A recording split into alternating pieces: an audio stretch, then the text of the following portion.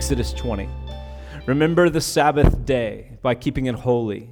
6 days you shall labor and do all your work, but the seventh day is a Sabbath to the Lord your God. On it you shall not do any work, neither you nor your son or daughter, nor your male or female servant, nor your animals, nor any foreigner residing in your towns. For in 6 days the Lord made the heavens and the earth, the sea and all that is in them, but he rested on the seventh day. Therefore the Lord blessed the Sabbath day and made it holy. This is the word of the Lord. Thanks be to God. Go ahead and be seated.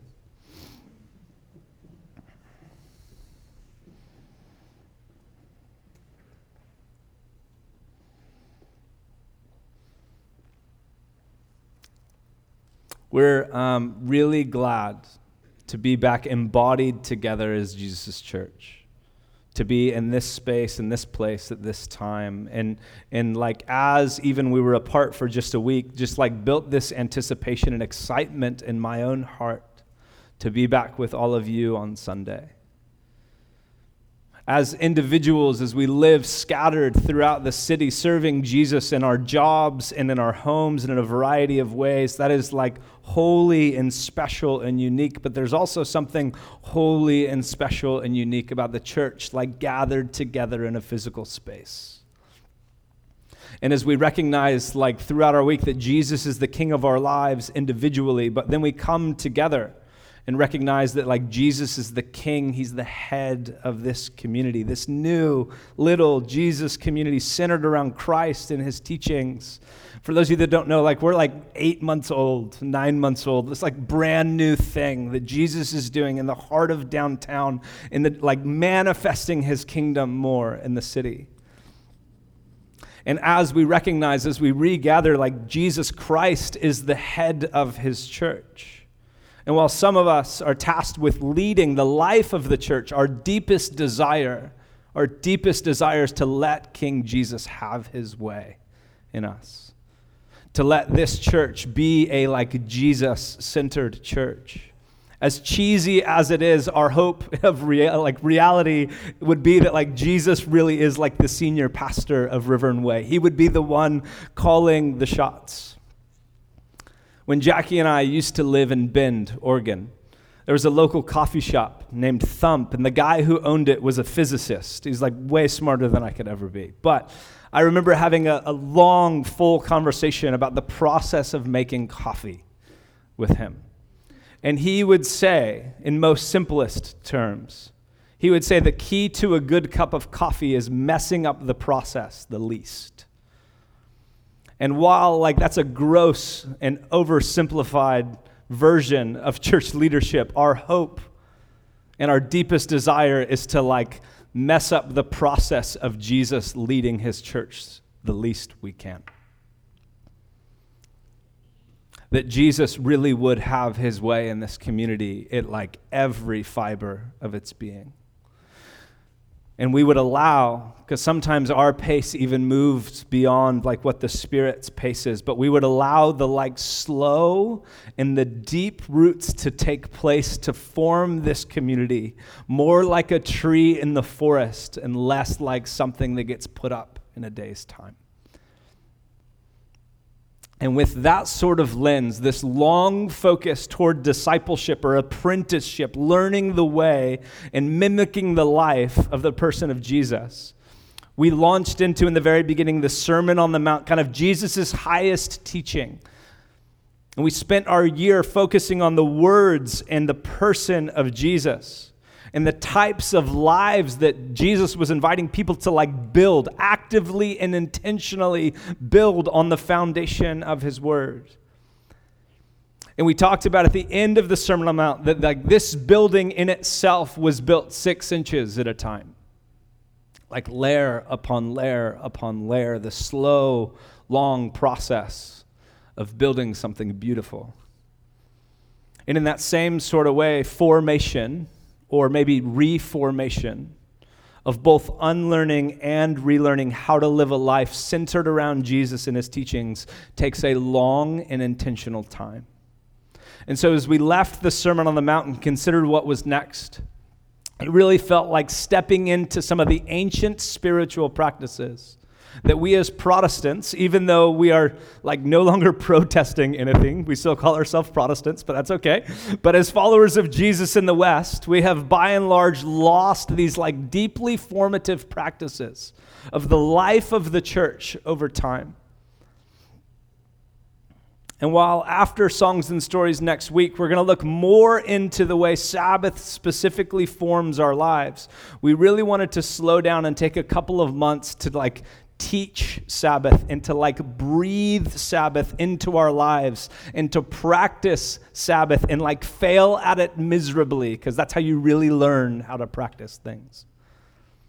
Like have a faith that actually has an outworking into the fabric of our lives. A faith that's transformative. So we're taking the first couple of months of 2022 not to lean into it. This is not a new resolution. That's not at all what this is. This is like a brick in the building of our lives around the person of Jesus. Practicing the way of Christ, Sabbath, like something that was a regular practice for Jesus himself. Because at our root, we don't beliefs.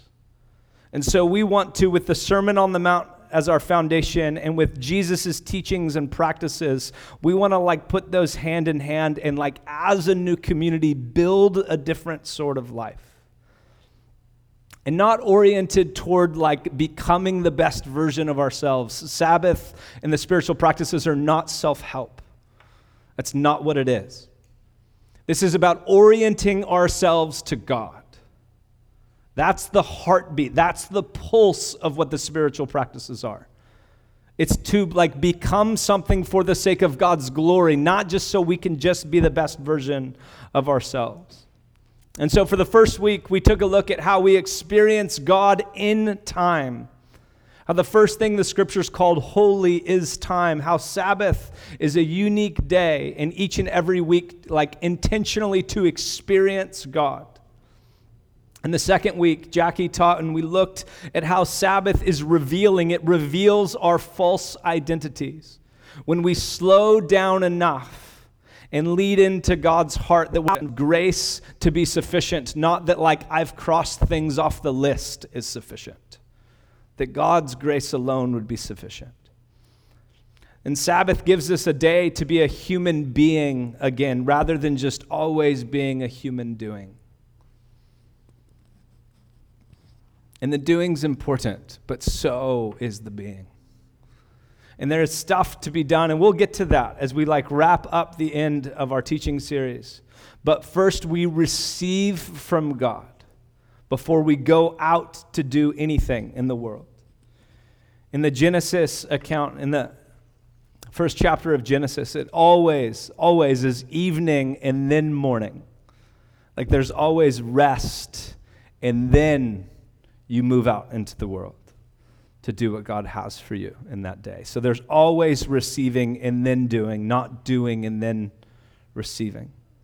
And today we're going to look at the idea that God brings up in the fourth commandment, the 10 commandments in the Old Testament. The fourth commandment instructs us to keep the Sabbath holy. And we're going to look at that today. Let's pray before we continue on any further. Jesus, we ask that you would speak to our hearts. I can say lots of words, but God, you speak to hearts. What's beautiful about who you are is you know the needs and the hurts and the pains and the desires of every person in this room right now. You know them and you see them, even if they won't be conscious about them themselves. You know them and you see them. And so, God, I ask that you would speak to them today. That you would meet your people in this place. And that you would have your way in us, King Jesus. We love you. Thank you for your love. And we pray these things in Jesus' name. Amen. So God, first to understand keeping the Sabbath holy, we first must understand that God himself is holy. But what on earth or in heaven does that even mean, to be holy?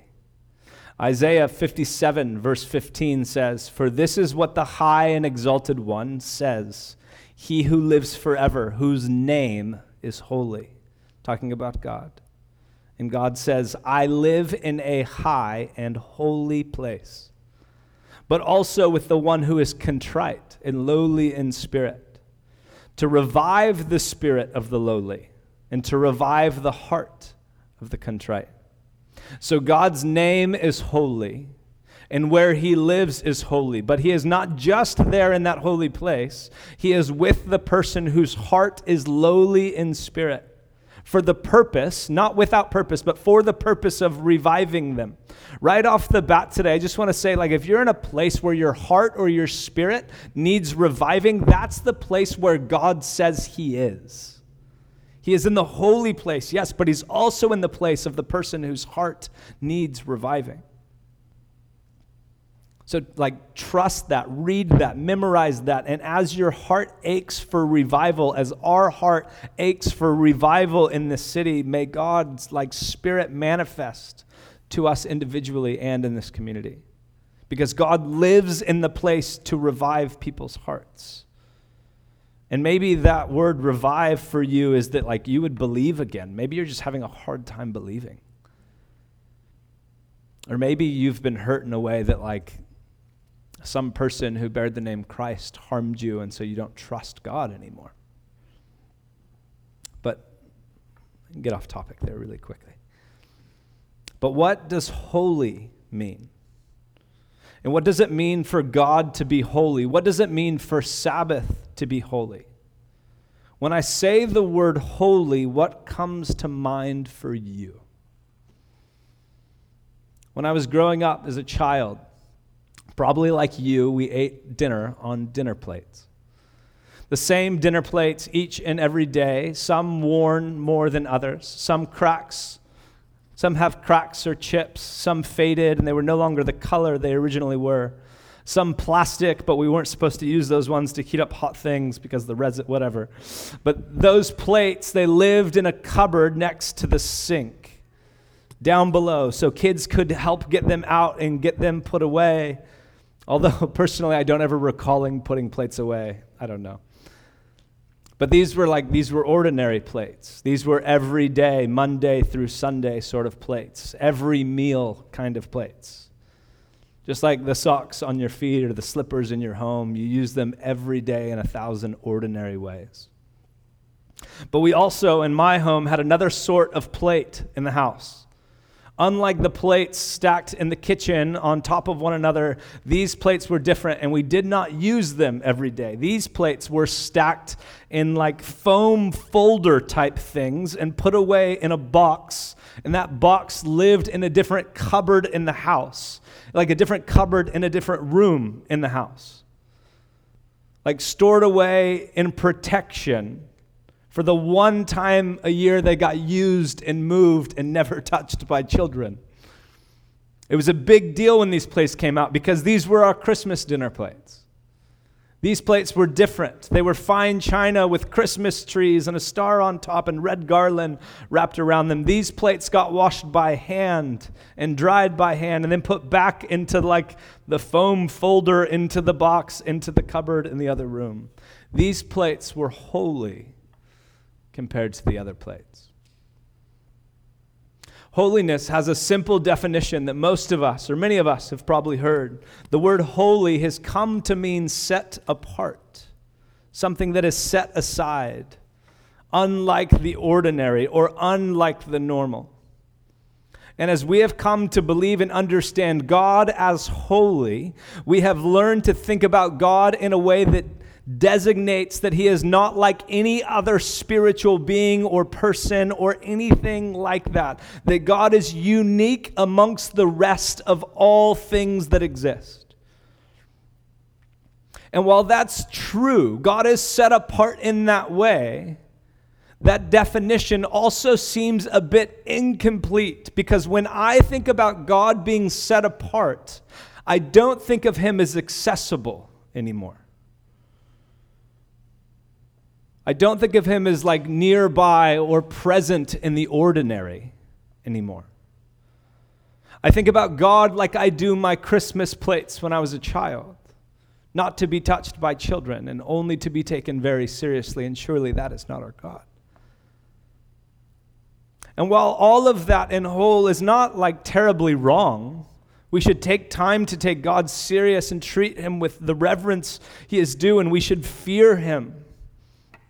We should also be able to come to God in extremely ordinary ways on extremely ordinary days, with our chips and our cracks and our brokenness. God's heart has always been that he would be with his people. And the work of Christ has made that more accessible, not less. And I remember in my first year of seminary, my professor, Gary Preshears, who poked holes in a lot of my thinking about God, as any good professor does. And one of them was this idea of holiness as just being set apart. And to give Gary credit, he would not say using the definition of being set apart for the word holy is wrong. He wouldn't say that. But he would also say it's not the best word either.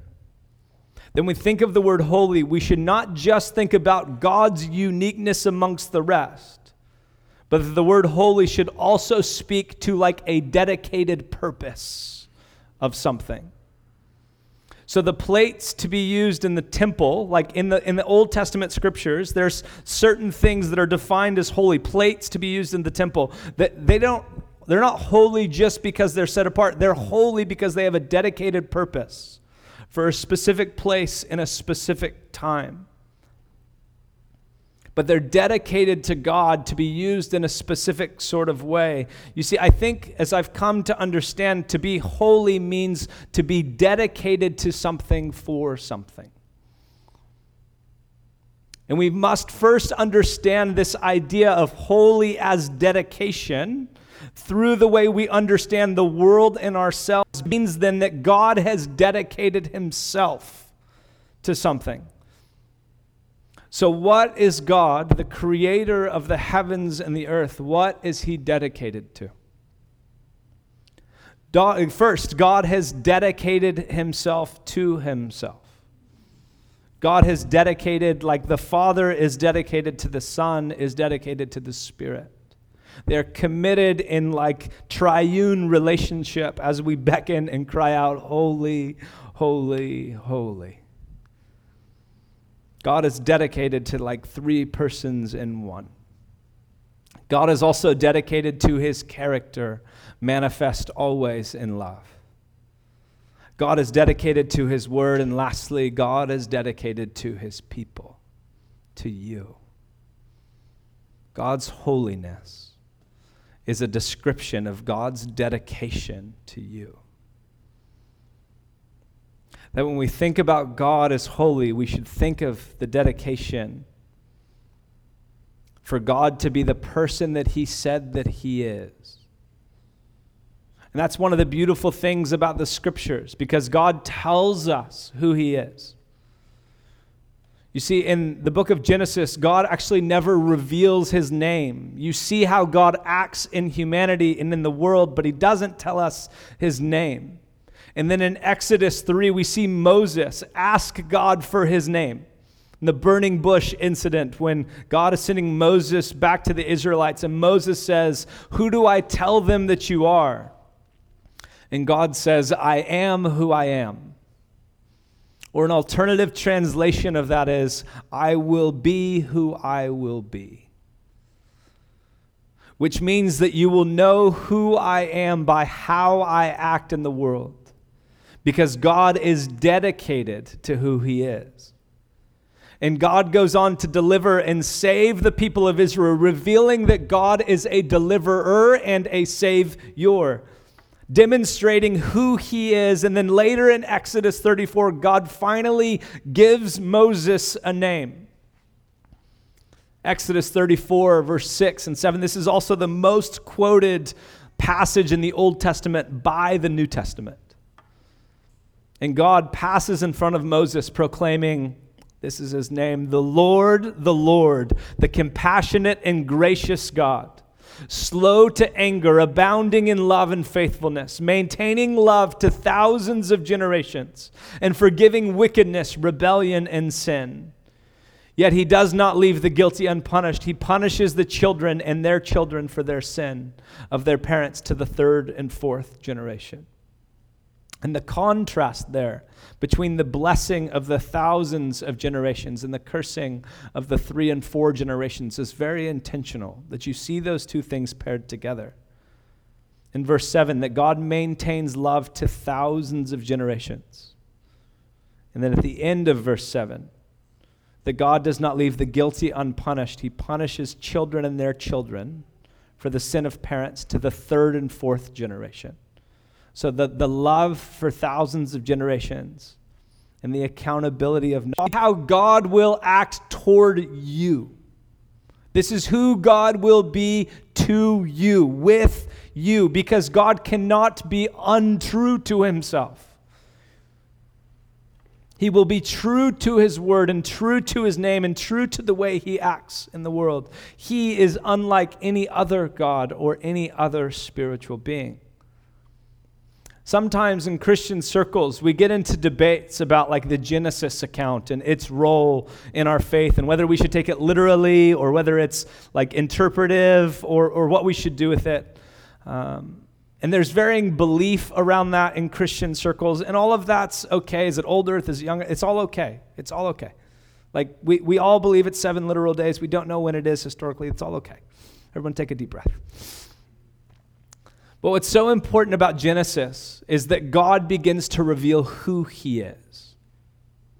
God begins to reveal who he is. And if we compare that with like other ancient Near East creation stories, which is what the Genesis account is, the gods mentioned in the other creation narratives are like violent and vengeful. They create the world out of anger and spite, creating humanity to be like indentured servants and slaves to the gods. But not Yahweh, not our creator, not our God. He is different than the rest. He's unique amongst the other gods. Our God is holy, dedicated to be full of his character and is holy in the way he acts in the world. He's uniquely different amongst the rest. But in our creation account, we see a creator with a different sort of character than the rest. We see that God creates good things that are meant to be enjoyed. We see these beautiful pictures of who God reveals himself to be to the world. And sometimes through our disoriented church experiences or people who have used God to manipulate and abuse others, we've actually come to think about God in a way that is nothing like who he actually is. Many of us, when we hear the word holy, don't think of God as holy in a good way. We think of God as holy in a like set apart, abusive, angry father sort of way. That like is mad when you sleep in when there's work to be done. And that is not at all who God is. We project onto God our unspoken hurts and wounds, trusting him only as much as we like trust ourselves often. We don't see God as he has revealed himself to be, but we have this distorted image of God based on our own hurts and pains in the world. And we cast our experience with our own Father onto God himself, like they are one and the same. And for the dads in the room, this is why it's important to be a person of honesty and a person of repentance. Because we get this unique gift of representing God to our families and to our children as Jesus calls him Father.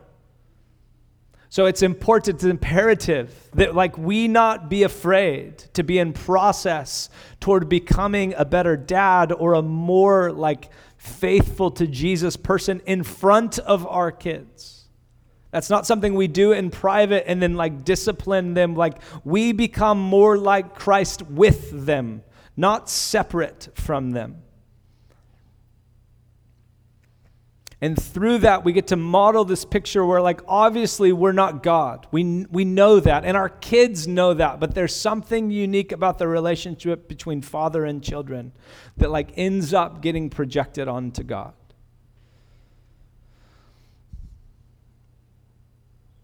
And so that is just an honest and open responsibility to carry for the dads in the room. But what is unique about God's holiness is that, yes, it is set apart, but it's not set apart in a distant sort of way. It's the reason I don't love that definition. God's holy because he is committed to the other members of the Trinity, the Father, Son, and the Spirit. He is holy because he is committed to who he says he will be. And he is committed to his creation. He's committed to you. And from this picture of understanding God is radically different from anything else in all of existence. So we understand not just God being set apart, but him being dedicated to things, and that is what actually sets him apart. Because he's radically committed to his character and his ways and himself. And then there's this unique twist that happens in Leviticus where we are invited to be holy as God is holy. Leviticus 20, verse 26 says, "You are to be holy to me because I, the Lord, am holy, and I have set you apart from the nations to be my own." Or 1 Peter 1, 15 and 16 says, "As obedient children, do not conform to the evil desires you had when you lived in ignorance, but just as he who called you," speaking of God, "is holy, so be holy in all you do. For it is written, 'Be holy because I am holy.'" The invitation from these scriptures is for us to be holy as God is holy, for us to be dedicated as God is dedicated. So the question deep down is, what have we dedicated our lives to?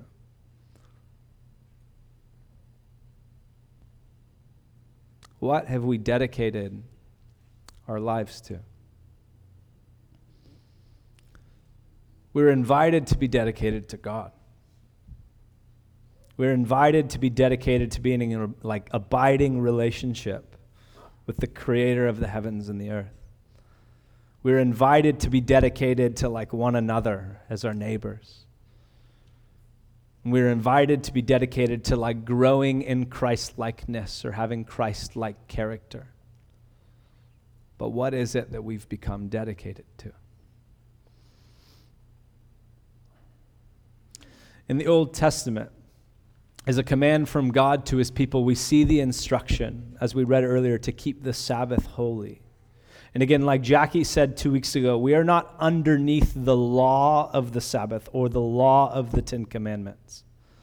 But we have been given this pattern in the creation of the world and instruction in the Old Testament about what flourishing as a part of God's creation really looks like.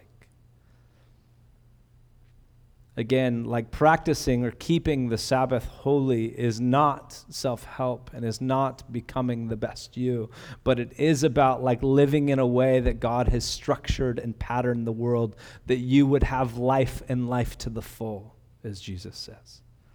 And the purpose of that flourishing is not just for your own being, but it's that you might be faithful on mission in the world, representing the person of Jesus to the world, continuing in God's mission exactly where you are. Exactly where you are. The invitation to flourish is to fulfill the Great Commission. They're put together, not pulled apart. Sabbath keeping is not for earning. Sabbath keeping is for becoming. One of the unique marks of God's people has always been to keep the Sabbath day holy. That we are people that do not work to unpaid work and paid work. When we say no to that, all we're confronted with is receiving from God. And in that time, we reorient ourselves toward God on Sabbath day. And Sabbath day exists in the calendar each and every week that we might allow our hearts to week in and week out become dedicated to God. That we literally structure our week around a day of dedication to God. And in the slowing down and the keeping of Sabbath, we do not keep it holy or rededicate ourselves to God by like showing up to church in a 2-hour time slot where God's people are gathered together every week. For most of us, if in particular, if you're raised in the Protestant or evangelical tradition, like Sabbath keeping in the church has become like going to church for 2 hours. And that's not at all what we're talking about here. These two are very different things. There's a book called Keeping the Sabbath Holy by Marva, blanked on her last name. And she says, what a sad commentary on the North American church that Sabbath keeping has been reduced to showing up to a 2-hour event with usually stale crackers and watered down juice. And I laugh because this morning we ran out of juice, so we had to water it down. So like, if you're taking juice, not wine today, it's literally watered down juice.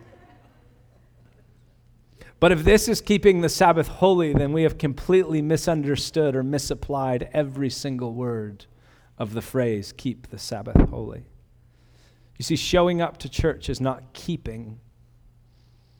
Sabbath is not a participation in a 2-hour event. There's very little you could grasp about God's dedication or holiness to you through the consumption of some songs and a teaching. Compare that to a weekly event that feels like the best day of the week every week. Intentionally dedicated to experience God and the beautiful things He has for you in the world. Compare those two. Where every Saturday in my home feels like a holiday. Feels like a little version of Thanksgiving or Christmas. It feels nothing like going to church on a Sunday morning. Nothing. And what is important as we clearly understand this invitation to practice the Sabbath is that we understand what it means and its implications, because how we talk about Sabbath actually forms what we really believe about Sabbath. It's a cultural event. Specifically in the American culture, depending where you live, Bakersfield included, our little part of West Texas that is Kern County, it is culturally expected that you participate in church somewhere. And participating in a 2-hour event is very different than experiencing Sabbath as a unique mark of God's people. They're altogether different. So we must be willing to reclaim stepping into a different sort of life, a more flourishing picture of life, a life that's built on work and rest, not just the endless cycle of work. We must reclaim our understanding of God's holiness, and in turn, our invitation to holiness, our invitation to be dedicated to God with every single fiber of our being, with every hour of our day, with all that we are and everything we touch and all the hats we wear and everything we do, that those things, each and every one of them, are dedicated to God. And what many of us have been told is that to be holy must mean we must be set apart. But what ends up happening there is becoming set apart means that we must separate ourselves from people who don't follow Jesus or who don't believe in Him. And that is not totally wrong, which feels like a gross oversimplification because it is. But where that leads us more into is when we want be faithfully dedicated to follow Jesus amongst people who are far from God. We become like the weird Christian friends that no one really knows what to do with. We end up throwing out books like Harry Potter because Harry's a wizard or whatever. And that is not the type of holiness we are invited to. That is more of a moral posturing or virtue signaling than it is a marked life of holiness dedicated to God. Holiness is not being perfect or morally superior. Holiness is a life that is dedicated to one thing. Better yet, holiness is a life dedicated to one person, to one being, to God Himself. The one who formed you in your mother's womb, who knows your deepest, darkest pains, knows the dark nights you've had in your life, knows like before you've ever prayed them, if you've ever prayed them, your doubts and struggles to believe and to follow. He knows them all. And he invites us to be holy, dedicated to him as he is to us. So we must quit measuring our holiness by the things that we stand against. Because we end up being those sorts of people that just like are proud of the things we stand against. We end up abstaining from everything the world touches or does or embraces. And we must actually in turn start being like Jesus again. Going to the marginalized. Going to those that are far from God, going to the drunkard, going to the workaholics, going to people who are like spending their lives toward the wrong ends, that we might carry a bit of God's light with us to that place.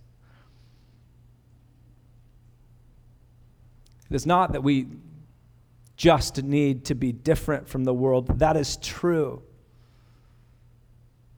But our difference should not be the goal. Our dedication to God should be the goal. Because it does not mean that like carte blanche, we just accept everything the world touches and the world does. Of course we don't do that. But what it does mean is the primary definition of holiness means to be dedicated to God and God alone with every aspect of your lives. So much so that it might make the religious elite uncomfortable with your willingness to step into wherever it seems like God isn't, because God is with you. You see, they didn't kill Jesus because of his clash with culture.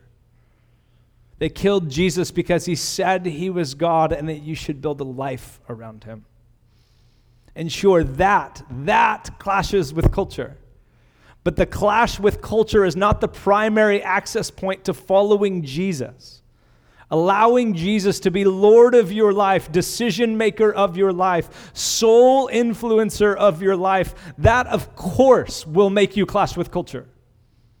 But the point is not to clash with culture. The point is to follow and listen to and obey Jesus. To be dedicated to one thing.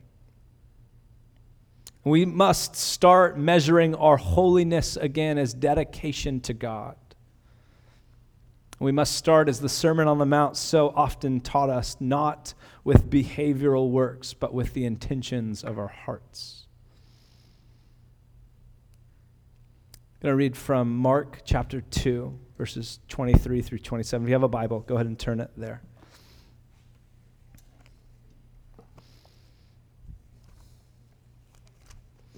Mark 2.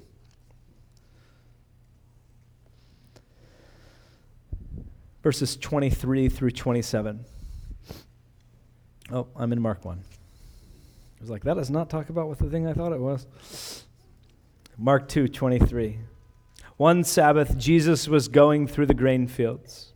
And as his disciples walked along, they began to pick some heads of grain.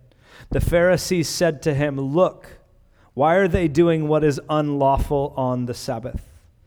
He answered, "Have you never read what David did when he and his companions were hungry and in need? In the days of Abiathar, the high priest, he entered the house of God and ate the consecrated bread, which is lawful only for priests to eat. And he also gave some to his companions." Verse 27, then he, Jesus, said to them, "The Sabbath was made for man, not man for the Sabbath. So the Son of Man is Lord even of the Sabbath." And what we generally do with this text is very American. We strip it of its ancient Near East context. You see, when Sabbath comes up in the New Testament, which happens more often in referencing a day of the week after the Sabbath day or 2 days until the Sabbath day. That's how the word Sabbath comes up most often. It's very rarely discussed in the New Testament, but when it comes up as a part of the story rather than just background, it is almost always for what Jesus is doing on the Sabbath day. Not for sleeping or avoiding work or any of that. It almost always comes up because the religious elite are attacking Jesus for doing things. You see, ancient rabbinical law around Sabbath, the Qumrah, is the practice of like taking a law or a command and then building a fence around that law or command to ensure that it's not broken. So they take something that God's given as a command, keep the Sabbath holy, and then they've put a bunch of rules and regulations around that law to ensure that it's not broken. And the problem with that is it shifts from a place of heart to a place of behavior. You see, if the point of the law of the Old Testament, of God's instruction of the past, if the point of it is to amend the heart, and the heart follows and obeys, is becoming more like God's heart, then God's people can move forward in flourishing. But if God's law is like a do not go out of bounds box, then it is helpful to draw a box around it to ensure you don't get close to breaking the law. So if God's law in the Old Testament is meant to be salvific or kept to a T to earn favor with God, then it is right to ensure, like these Pharisees do, that like every jot and tittle is kept. But what happens is what Jesus says in Mark 2 is that we end up living lives like man was made for the Sabbath rather than Sabbath for the man. That our lives are built around the reality of rule keeping, because we need something we can measure and accomplish rather than just submit ourselves to and receive grace from God. That the Sabbath day of old is where God is, and we must set it apart from the other days to ensure that God gets his Sabbath.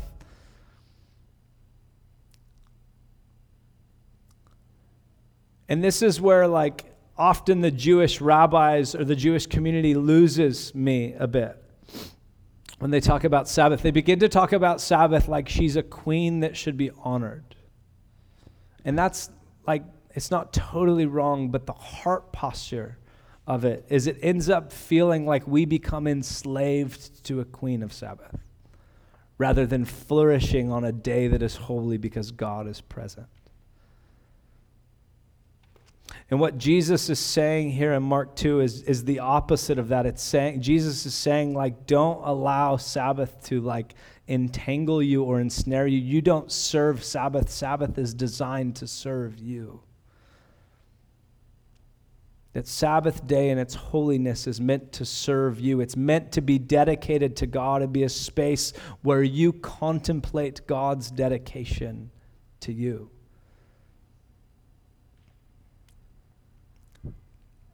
And of course, the dedication to God of our lives, our response from God's dedication to us, ought to be our dedication to God. And that does not just live on Sabbath day. It is, yes, a uniquely built-in reminder each and every week that God is holy and dedicated to provide for you and meet you. And we are invited in response to be holy and dedicated to God in that same sort of way. But we keep the Sabbath holy, dedicated to God, not because it has been like, it doesn't have to exist. Sabbath doesn't have to exist for God to be holy, of course.